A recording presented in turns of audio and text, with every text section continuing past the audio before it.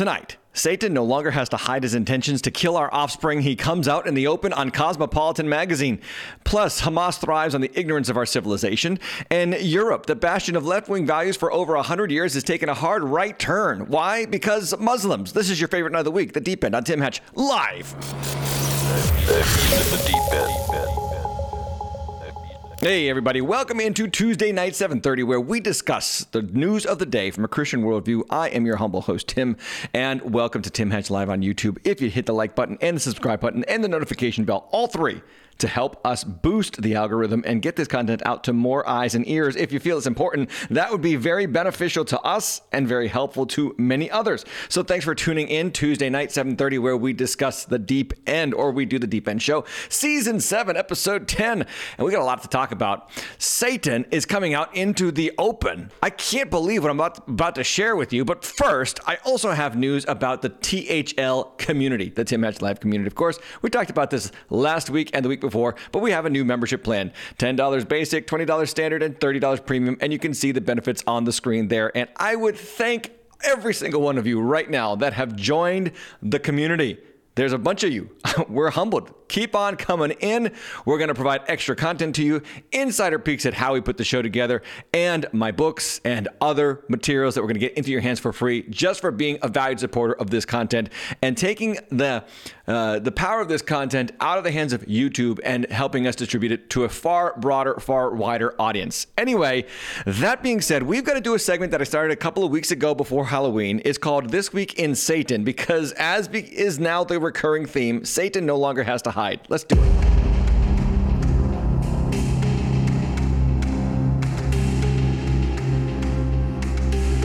This Week in Satan on The Deep End. Yeah. Okay, so here's the news. Cosmopolitan magazine has endorsed satanic abortions. I kid you not, this is true. Let me just show you on their own Instagram page one of their posts. Actually, they have a post and they have a reel. Here's the post on Cosmopolitan's Instagram page. Now, Cosmopolitan, if you don't know, is pervades itself as, and I'm going to put this up here on the screen for you, the largest young women's media brand in the world. The largest young women's media brand in the world. Can you see that? I hope you can see that. If you can't see it, just go over to their Instagram homepage and you can see that that's how they dub themselves. So this is one of their posts. How does a satanic abortion ceremony even work? I can't believe the words that we put together in 2023. And they do this as like advertising themselves. So the post reads, patients of all faiths are welcome at Samuel Alito's mom's satanic abortion clinic, which I think the abortion clinic just named itself after Samuel Alito, the Supreme Court justice who's heavily conservative and voted to strike down Roe v. Wade. Anyway, in New Mexico, and this says this, along with medical counsel, TST offers free ceremonial support to everyone. Abortion ceremonies are totally optional and customizable. Here's a sample one that they recommend. And it says, first, you just, if you slide to the right, this is the next page. First, and notice the upside down cross, by the way. First, find a quiet space, bring a mirror if you can. Just before taking the medication, gaze at your reflection and focus on your personhood. Home in on your intent, your responsibility to you. Wow. In the last days, Paul says, there will be terrible times. Men will be lovers of themselves. Here we go. Cosmo, which has always been a love yourself magazine, but now with Satan helping to love yourself even more. The next swipe, take the right to the right. Take a few deep breaths, relaxing breaths. When you're ready, read the following tenet aloud. One's body is inviolable, subject to one's own will alone. Take the medication and immediately afterward recite, beliefs should conform to one's best scientific understanding of the world. One should take care never to distort the scientific facts to fit one's beliefs. Okay, so the scientific fact is that a child has a heartbeat within 6 weeks, that every DNA all the DNA cellular information is in the zygote immediately. It is hundreds of thousands of miles long of information, and to read one person's DNA genetic code would take you 6 years if you read every day 1 word per second. I mean, that's literally the science of conception and humanity and the start of human life. But Satan is a master at manipulating the facts for his own intentions to kill our offspring, because we are a threat to his dominion, of course. So they say conform to your best scientific understanding, which is to say you reject scientific understanding of the human anatomy and the human biological process.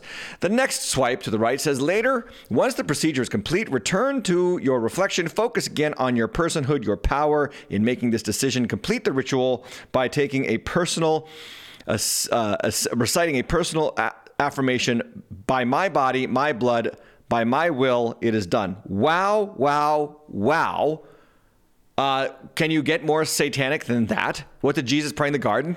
Not my will, but your will be done. And then he laid down his life. He didn't take another person's life. He didn't take an offspring's life. He laid down his own life for us. Wow. Satan is the exact opposite. So you are going to sacrifice your child's life against your child's will and erase that genetic code for human flourishing from the earth for your own glorification. Your will be done, basically.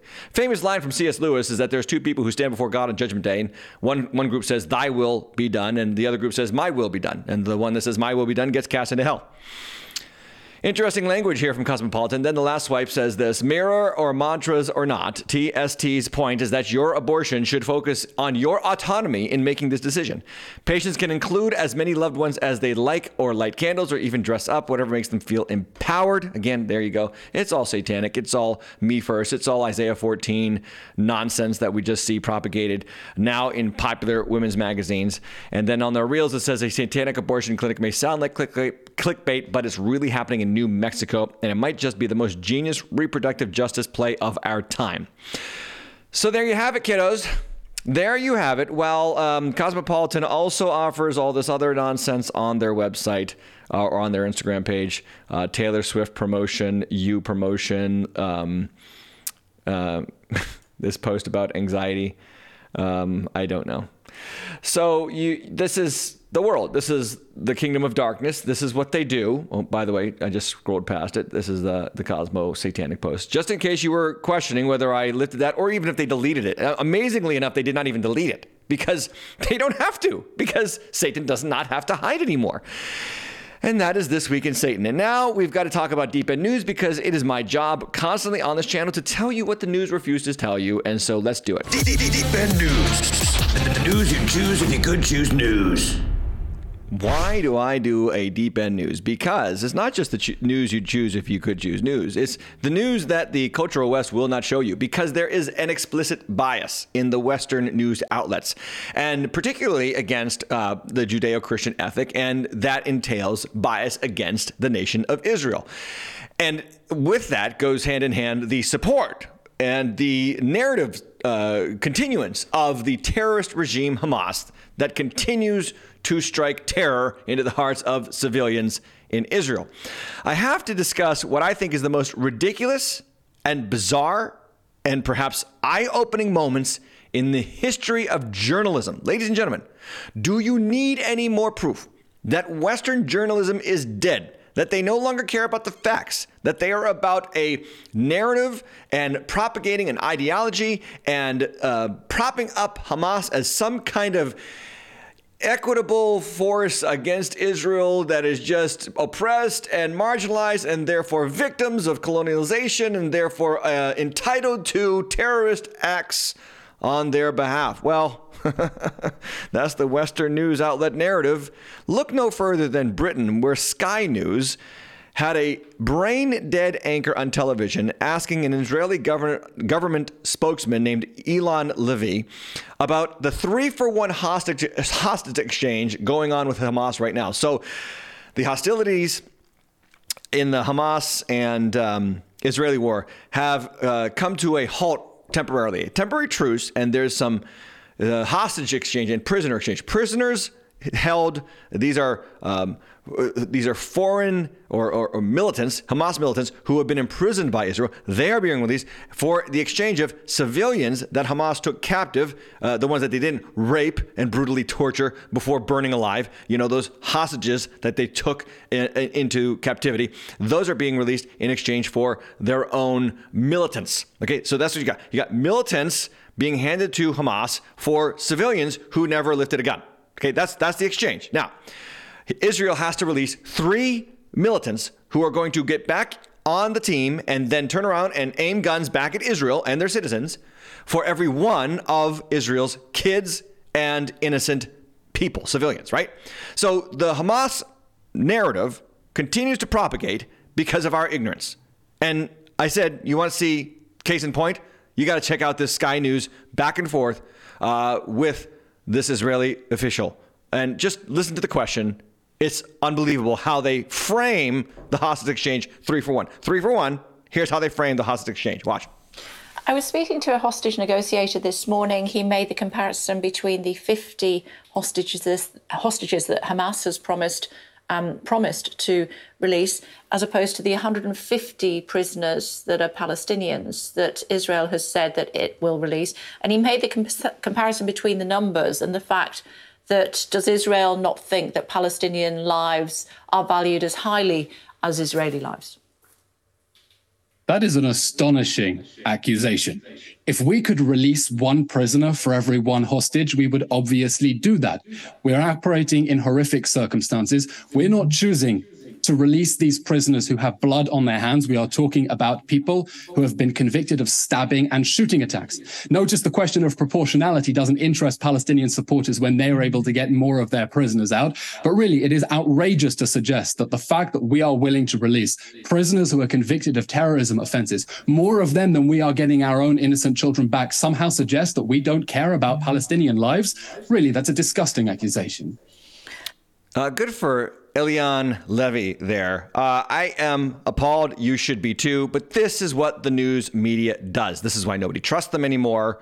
This is why you cannot make stuff up like this as news anymore. It's the absurd has become normative for Western civilization, and it's only going to get worse. So Israel gives up 3 Palestinian prisoners of war for 1 civilian, and the news anchor's question is, oh, does that mean that you value Palestinians 1/3 of the value of Israeli? I mean, you got to be stupid. You have to be brained. You have to have a master's degree in gender studies to ask that question. And I almost guarantee that news anchor has some kind of useless degree like that. By the way, back in 2001, Israel is so devoted to getting their own back that they actually exchanged 1 prisoner in Hamas's possession for 1,000 Palestinian militants. This is the Gilad Shalit prisoner exchange. It happened in 2011, and Gilad Shalit was an Israeli, I think, IDF soldier. He was captured in a 2006 raid on southern Israel by Hamas soldiers, and because Hamas is so willing to release captives alive, he was the first Israeli soldier ever to be released. Well, no, not ever, but to be released by the Palestinians back into Israel alive in 26 years. The first in 26 years to be released alive back in the hands of Israel. He was taken, like I said, prisoner in a 2006 raid by Hamas on the southern border of Israel. And I suppose that those who have a master's degree in gender studies would suggest that Israel considers a Hamas prisoner 1/1000th the value of 1 Israeli soldier, according to this news article. The insanity never ends. Oh, and something else that the news won't report was this happened over the weekend. 2 Palestinians accused of being Israeli spies were executed in public by Hamas by having their bodies hung on a metal pole. One of the men's legs were cut off and hung up there with the rest of his body, while onlookers, and you can see there in the video, took selfie videos, took videos of the thing, raised their hands, celebrated. Yeah, these are those peace-loving, civilized Hamas supporters cheering and taking videos with their phone of a live execution because they are the oppressed, colonized, peace-loving victims of the Zionist regime. And if you can't pick up my sarcasm, I don't know what to say. Now, who did Hamas release from captivity? One of them is 4-year-old Abigail Eden. This is Abigail Eden here on the screen, a cute little girl. She is 4 years old. She is now orphaned because her mom was shot in front of her when Hamas attacked Israel on October 7th, and her dad was killed while he was trying to protect her with his own body during the attack. Then she was taken hostage. She had a birthday in her captivity, and she is one of the few to be released by this evil, sick, disgusting Palestinian Hamas terrorist regime. Now, let's also look at the flip side. The prisoners that are being released, prisoners of war, by the way, that are being released by Israel back into Gaza. These are Hamas sympathizers or supporters or active militants. And this is a woman that was released. And literally moments after her release, she enters the crowd and she starts chanting, "Allah is the greatest," and "Put a sword in my hand." Watch.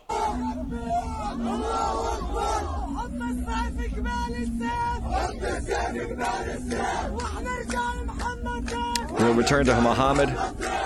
Put the sword in the hearts of the sword. And we'll return to Muhammad. That's a calling for jihad. That's how you return to Muhammad. We are not slaves to anyone.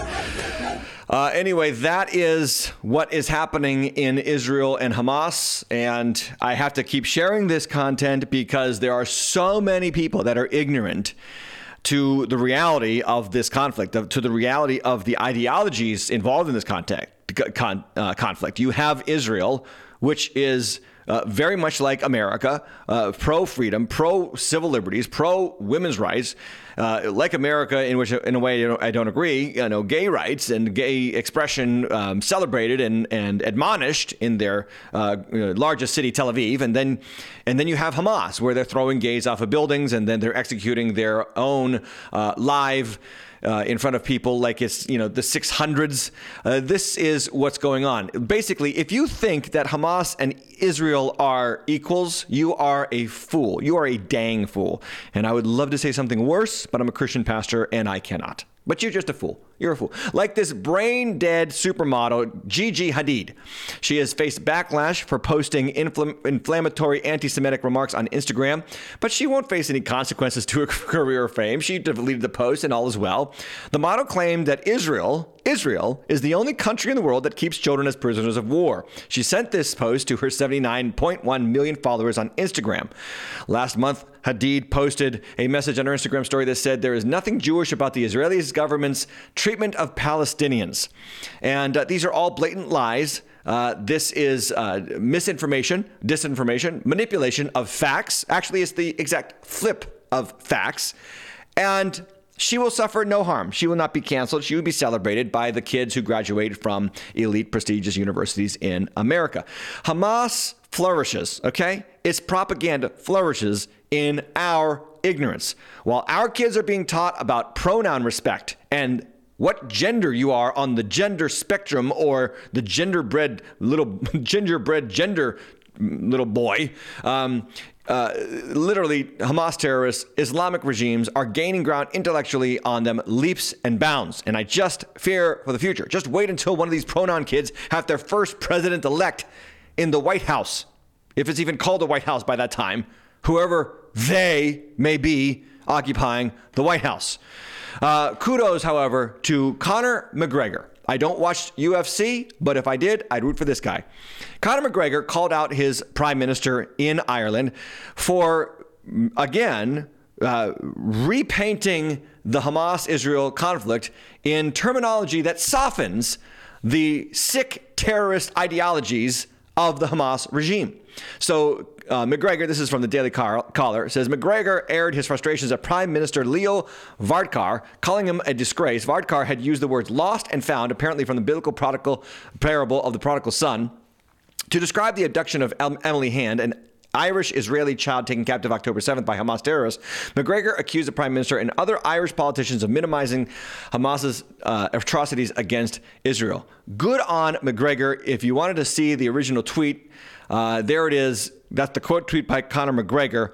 First, let me read Leo Varadkar's tweet. This is the Prime Minister of Israel. This is a leader, okay, of the free world in Ireland. He says, "This is a day of enormous joy and relief for Emily Hand and her family, an innocent child who was lost and has now been found and returned. And we breathe a massive sigh of relief. Our prayers have been answered." And thank God that Elon Musk purchased Twitter, because now we have something called community notes. And so the readers can now add context and they can support it with facts and articles that show the facts and articles. And so the reader's context says this: Emily Hand was kidnapped by Hamas terrorists on October 7th. So you're not lost. You understand? Words matter. When you're kidnapped, you're not lost. Like the prodigal son was not kidnapped by the people of a far-off land and then forced to feed the pigs until he couldn't take it anymore and return home. No. This is not the terminology of hostages, lost and found. That is the terminology of lost sinners and found sinners. But here, Leo Varadkar, what a moron, an absolute disgrace. rightly so, rightly stipulated by Conor McGregor here. He says she was abducted by an evil terrorist organization. What is with you and your government and your paid-for media affiliates constantly downplaying, attempting to repress the horrific acts that happened to children? You are a disgrace.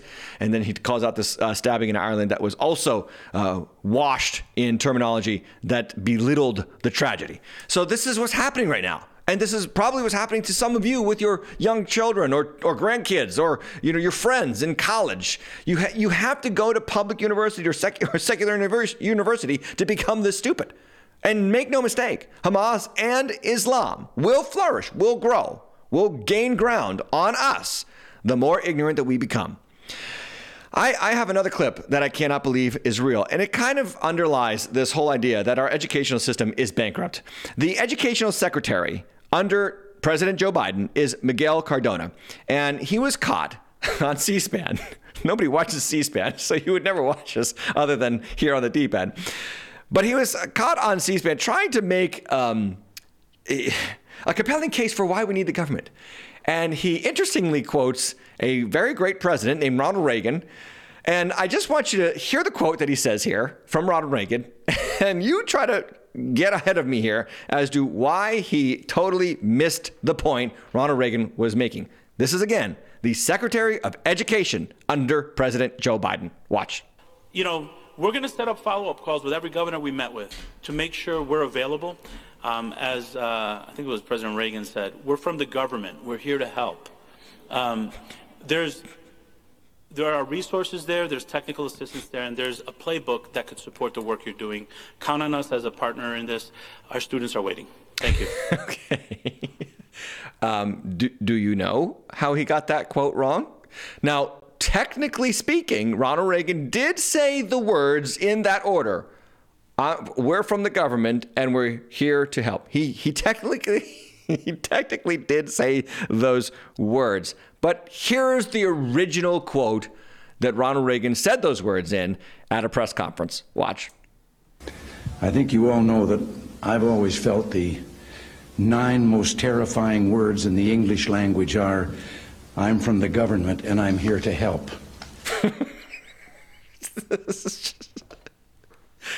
The Secretary of Education literally picked that quote out and said, yep, like the great President Ronald Reagan said. I mean, again, public education, bankrupt. This is what happens when you take history books out and you put gender books in. This is what happens. And I teach my church leaders that context matters in the biblical narrative. And so context matters when you're quoting other people. But in an age when you have instant access to people's quotes on your phone, like Secretary Cardona could have picked up his phone and said, wait a second, let me just make sure before I say this publicly on a recorded C-SPAN presentation, let me just make sure that I've got the quote right. Okay. Oh, wait, he was actually talking about how government is the worst thing that could be part of solving the problem because they are the reason that we have the problem. And anybody who paid extra for their Thanksgiving turkey said amen. Okay. You've got to see, though, the narrative is twisted through our ignorance, and then more news that you would never have heard of if it wasn't for the deep end news. But Pete Buttigieg is the transportation secretary under the Biden administration, and he took 2 months off for paternity leave last year because he and his husband, quote unquote husband, adopted twin boys. Well, he's got a guy pal, a former Maryland mayor and prominent Democrat named Patrick Wojahn. Patrick Wojahn was just sentenced to 30 years of prison for possessing and distributing child sex abuse images. Yes, that's him there in the picture. That's his mugshot on the bottom right. He was the first openly gay mayor of College Park, Maryland. And so he's going to prison, rightly so, for 30 years. And I doubt that he will live out that sentence. It's going to be a rough go for Mayor Patrick and Buttigieg's buddy in prison. That is the news that you would not hear, possibly, if it wasn't for this channel. Thank you so much for those of you who are part of our membership plan. Now, I have to shift gears radically here, and we've got to discuss something going on in Europe, because as America is kind of like on the front end of all of this disinformation and narrative being, spewed upon our young, and this pro-Hamas, pro-Palestinian, rallies in the major metropolitan areas of our country, Europe is actually experiencing a great awakening. I absolutely can't believe it, but we've got to talk about the European awakening happening right now.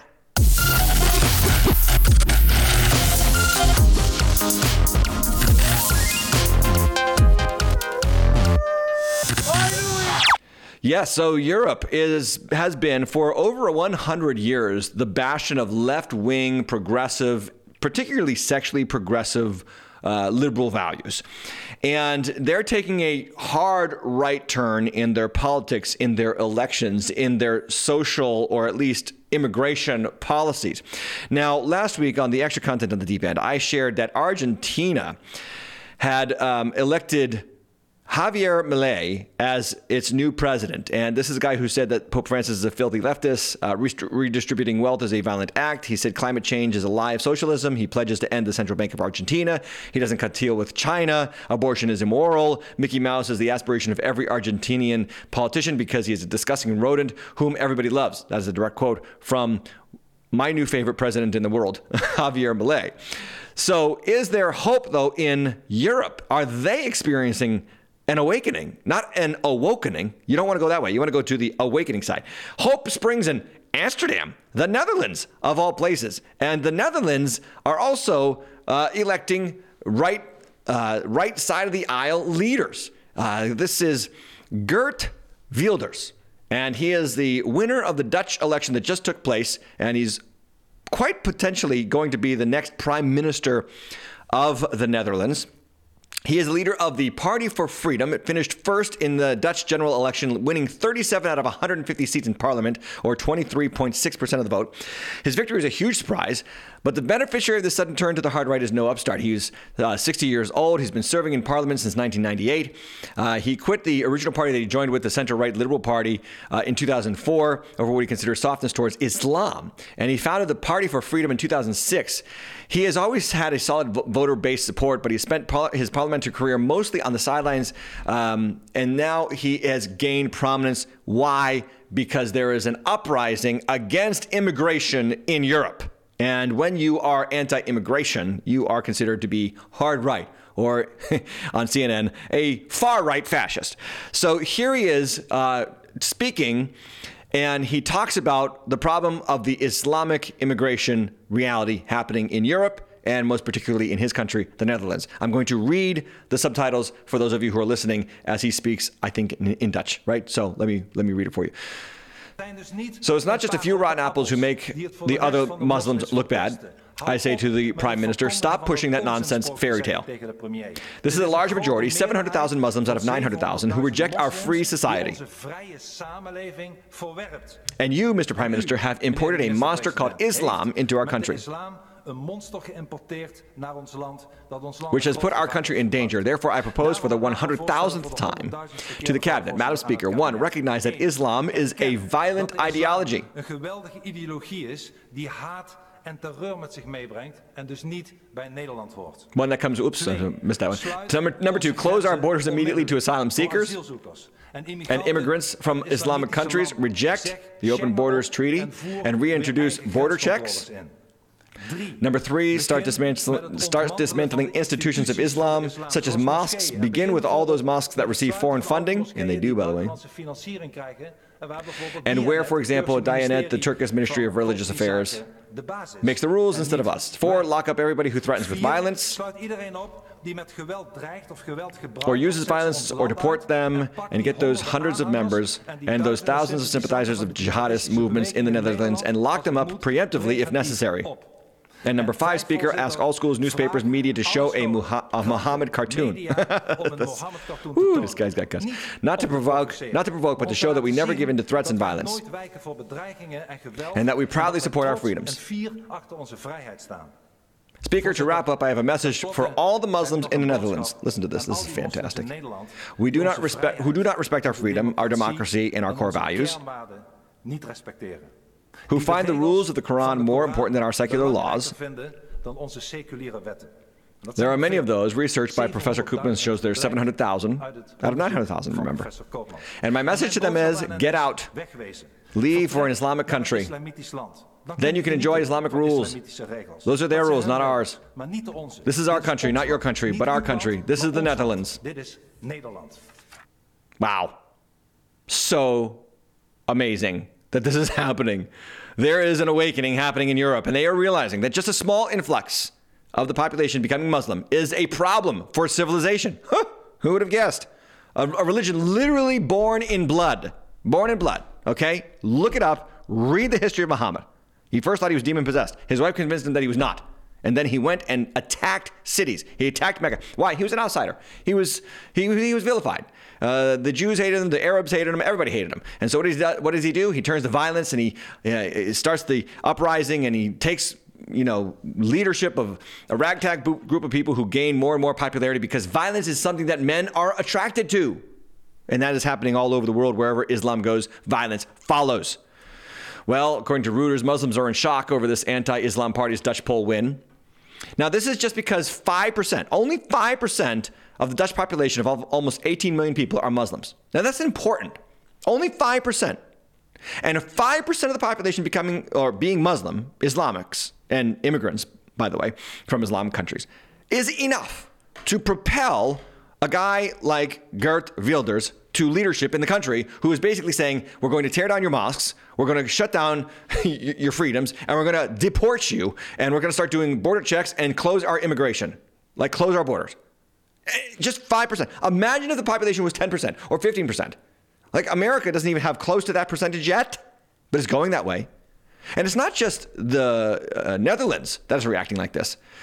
Finland just elected the most right-wing government in its history. Sweden enacts far more strict immigration laws as of right now to deal with the problem of Islamic immigration. Greece elected 2 right-wing populist parties for the first time ever. The Swiss elected an anti-immigration and anti-woke party in October. Viktor Orban just won his 4th term in Hungary. Giorgia Meloni, we talked about her, in Italy. She won in a landslide, promising to stop illegal immigration. And Spain has hundreds of thousands of people marching right now in their streets against the leftist open immigration party.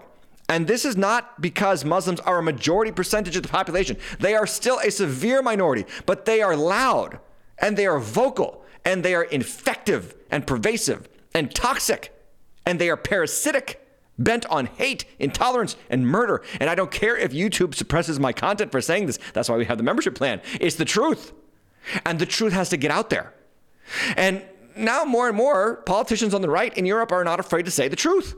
Consider this guy. This guy is Jimmy Åkesson, the leader of the Sweden Democrats. Sweden Democrats are actually the Republicans in Sweden, so they're like the conservatives.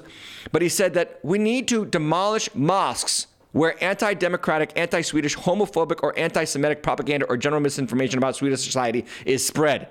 Now, interesting that he would come out and say that publicly, not behind closed doors to conservative donors.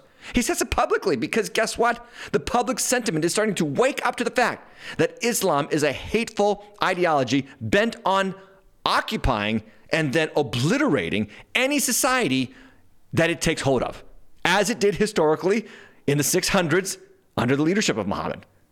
Nothing has changed about that religion for 1,400 years. And if we're not careful, America is next. America's Islamic population has doubled from 2007 to 2020. Of course, it's still only 3.85 million according to 2020 statistics. Of course, that could be higher. But what is that? That's like 1% of the American population. And if I say these things, of course, people will call me a bigot because they are ignorant of the teachings of Islam and the Quran. But the Quran, obviously, literally, the Quran literally blesses people and offers blessings to the members of Islam who migrate to other nations in order to spread Islam. This is from the Journal of Scriptural Reasoning, the Quran perspective on immigrants, Prophet Muhammad's migration, and its implication on our modern society. And so it writes this, quote, this is from the Quran, those who migrate for the sake of God shall find many places for refuge in the land of great abundance. Now, the Journal of Scriptural Reasoning reports, according to Islamic teaching, every part of the earth is God's land. This is Islamic teaching. Now, this is Christian teaching as well, okay? But listen to the difference. See if you can spot the difference between Islam and Christianity. Although today we have put up borders in order to divide nations and stop the flow of immigration and emigration from one land to another, in the teaching of Islam, all lands belong to God and all people are servants of God. A similar statement which indicates that the entire land belongs to God is found in one of the sayings of the Prophet, quote, God has made the entire face of the earth as a mosque for me and its soil as pure, end quote. So the mindset, what I'm trying to tell you, and you've got to see this, the mindset of Islam is the whole world belongs to God, but it is also a mosque for Islamic leaders, and it is their job to keep it pure through Islamic teaching, by conversion or by occupation. And if you don't want to take my word for it, or even that article's word for it, how about we hear it from the horse's mouth? This is a Islamic imam, and he is literally talking about Islam's plan for the world. Listen from his own words. When Muslims go and conquer the adjacent country, what do? We kill them all? No. The Prophet says, the first thing you do is call them to Islam. If they refuse, then tell them Allah obliged upon you to pay taxation. In return, when enemy comes and attack your country, you don't fight. We Muslims protect you. Subhanallah, for this little money? Yes. And you enjoy sitting in your homes and in your country and live your life normally. But the ruling is for Sharia. So you do not open nightclubs, you do not fornicate. If they refuse, then we have to fight. And if we fight you, then we capture you, you become our slaves, and we take your land, and you take because you refuse. I give you two good options in the coming 40, 50 years when the Muslims become strong as they're supposed to be. When Please, some of you parents of woke children have got to show that clip to your kids. Please, because they've been taught through their educational system that Islam and Christianity and Judaism and Hinduism, they're all basically the same, and, who's to say that one religion is better than the others? I mean, they're all equally tolerant and loving and kind. No, this guy literally just said that we're going to come over and take over your country, and you don't have to convert. You should convert, but if you don't convert, we're going to charge you a tax to protect you. And then, by the way, our protection requires that you do not fornicate, no sex outside of marriage, young people, no nightclubs, and no homosexuality, and really no freedoms. Okay, you got to live according to Sharia law, and but pay us a tax for living under our Islamic rules, even though you're not Islamic. That is their game plan. And anybody who tells you otherwise is lying to you, or they're ignorant. And remember, Hamas flourishes on our ignorance of Islam and of the narrative. Now, let me just show you some notable immigration quotations from the Quran itself. Okay, Quran 9:14, quote, "Fight against them so that Allah will punish them by your hands and disgrace them and give you victory over them and heal the breasts of a believing people." Quran 3.151, "We shall cast terror into the hearts of those who disbelieve because they joined others in worship of Allah, for which he had sent them no authority. Their abode will be the fire, and how evil is the abode of the Zalimun," polytheists and wrongdoers. So if you worship Jesus and Allah, that's your future, hell. And then Quran 2:1.3, 193 says, "And fight them until there is no more fitna," that is disbelief and worshiping of others along with Allah, "and all and every kind of worship is for Allah alone. But if they cease, let there be no transgression except against Az-Zalimun, the polytheists and wrongdoers." So to all the multicultural lovers out there who think that welcoming Muslims will bring peace to our country, think again. These are the marching orders from their founder's book, who also committed atrocities. And yes, amazingly, last week when I mentioned this on the deep end, I saw in the comments, and I read all your comments, by the way, somebody was shocked by this. They didn't even know that Muhammad took a 6-year-old as his wife. Yes, this is true. Someone was shocked in the comments to learn this. It's absolutely true. Look it up for yourself. Muhammad, the founder of Islam, married a 6-year-old girl and then consummated the marriage when she was 9. And he was 50 years old, by the way. But then again, of course, you would be shocked because of Western news bias and Western news bias in our search engines. If you search Google on the child bride today, you get over 100 of rebuttals against the claim from pro-Islamic websites. Literally Google doing work to protect this truth from coming out. You got to go way down on the search engine to find the truth. He married a 6-year-old and consummated at 9 years old. Oh, and by the way, years ago, in 2008, a book was on the verge of being published. The book's title was The Jewel of Medina, and it was supposed to be published in 2008. It was yanked from publication by Random House Publishing. Why? Because it was going to call out the fact that the prophet Muhammad, quote unquote, Muhammad, had a child bride named Aisha, and he married her at 6 years old. They yanked the book because it was going to disparage the prophet Muhammad. Unbelievable. People can literally take Jesus on a cross, put him in a vat of urine, take a picture of that and put it on display in a notable museum in the world, and people will say it's groundbreaking, it's wonderful expression, it's the freedom of speech. But if you dare talk about the fact that Muhammad took a 6-year-old as a bride, you are an infidel, according to secular book publishers. That is the media bias that we are living in right now. And would that we had a church that would stand up and speak these truths to the world. But unfortunately, we don't. We have a church that tries to placate the world, befriend the world, love the world, and be like the world. And I'm speaking, of course, right now at least, of the Pope. The Pope continues to baffle, I think, baffle Catholics who are at least paying attention to what he's doing. So the old mantra of the church is love the sinner and hate the sin. But the Pope continues to make headlines with the pro-LGBT crowd. This past week, he hosted trans women for a Vatican luncheon. Yes, this is a bus full of men who think they are women, and they were invited to be special guests of the Pope. And the full story is that during the pandemic, under Italy's strict lockdown laws, some sex workers showed up at a Catholic church and asked for help. They needed food, they needed shelter, they needed vaccines, and there was a local priest in Rome who helped them and then got news of that to the Vatican, and the Vatican also stepped up and helped them. And you could applaud that action to help even sex workers when they're hurting, when they're starving, when they are, in need of medical care. There's nothing wrong with that. But it's kind of interesting that the Pope continues to do things like this, where he goes out of his way to placate only one particular kind of sinner. A few months ago, I reported on the Deep End that he said he would be open to blessing gay unions in a groundbreaking letter to his bishops. And the question about having trans people out for lunch or blessing gay unions has to be, is this what Jesus would do? Now, let me play the Pope's side here. Okay, I'm not Catholic, and I disagree greatly with Catholic theology, of course. But here's the question. Did not Jesus hang around sinners? Did not Jesus get accused of being a drunkard and a Samaritan for hanging around with those kinds of people? And aren't we as Christians supposed to hang around non-Christians? Because if we're not around non-Christians, how can we ever win them? How can we ever share the love of Jesus with them and hopefully see them have their eyes opened by Almighty God and then come to saving knowledge of Jesus Christ? That, yes, absolutely must happen. Jesus hung out with Matthew. He was at a tax collector booth when he called him. The next thing you see happening is Matthew throws a dinner party at his house for Jesus and all of his tax collecting friends. It's a beautiful thing. Nothing wrong with it. Jesus also reached out to the very religious, legalistically religious Saul of Tarsus and converted him and brought him into the fold. The church is absolutely for the most religious and the most irreligious. They're all brought in through the blood of Jesus Christ and made one brand new body. But here's the thing. Why do Christian leaders, not just the Pope, but cool church pastors and particularly mainline pastors, love to cater to only one particular kind of sin? Let me ask this question. Does the Vatican have plans for a dinner with drug dealers? Or how about a brunch for people committed to committing adultery? Will the Pope invite billionaire tax cheats out to Rome for an afternoon soiree?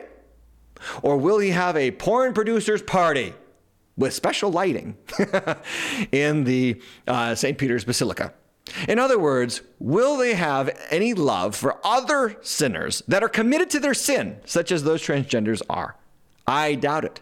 I don't think that there's a lunch on the menu at the Vatican for deadbeat dads. And to me, this gesture of goodwill smacks of pandering, as once again, only one sinful inclination is catered to by would-be church leaders around the world. By the way, this brings up a constant question in my mind. The next Pope is going to be really interesting. This one's getting old.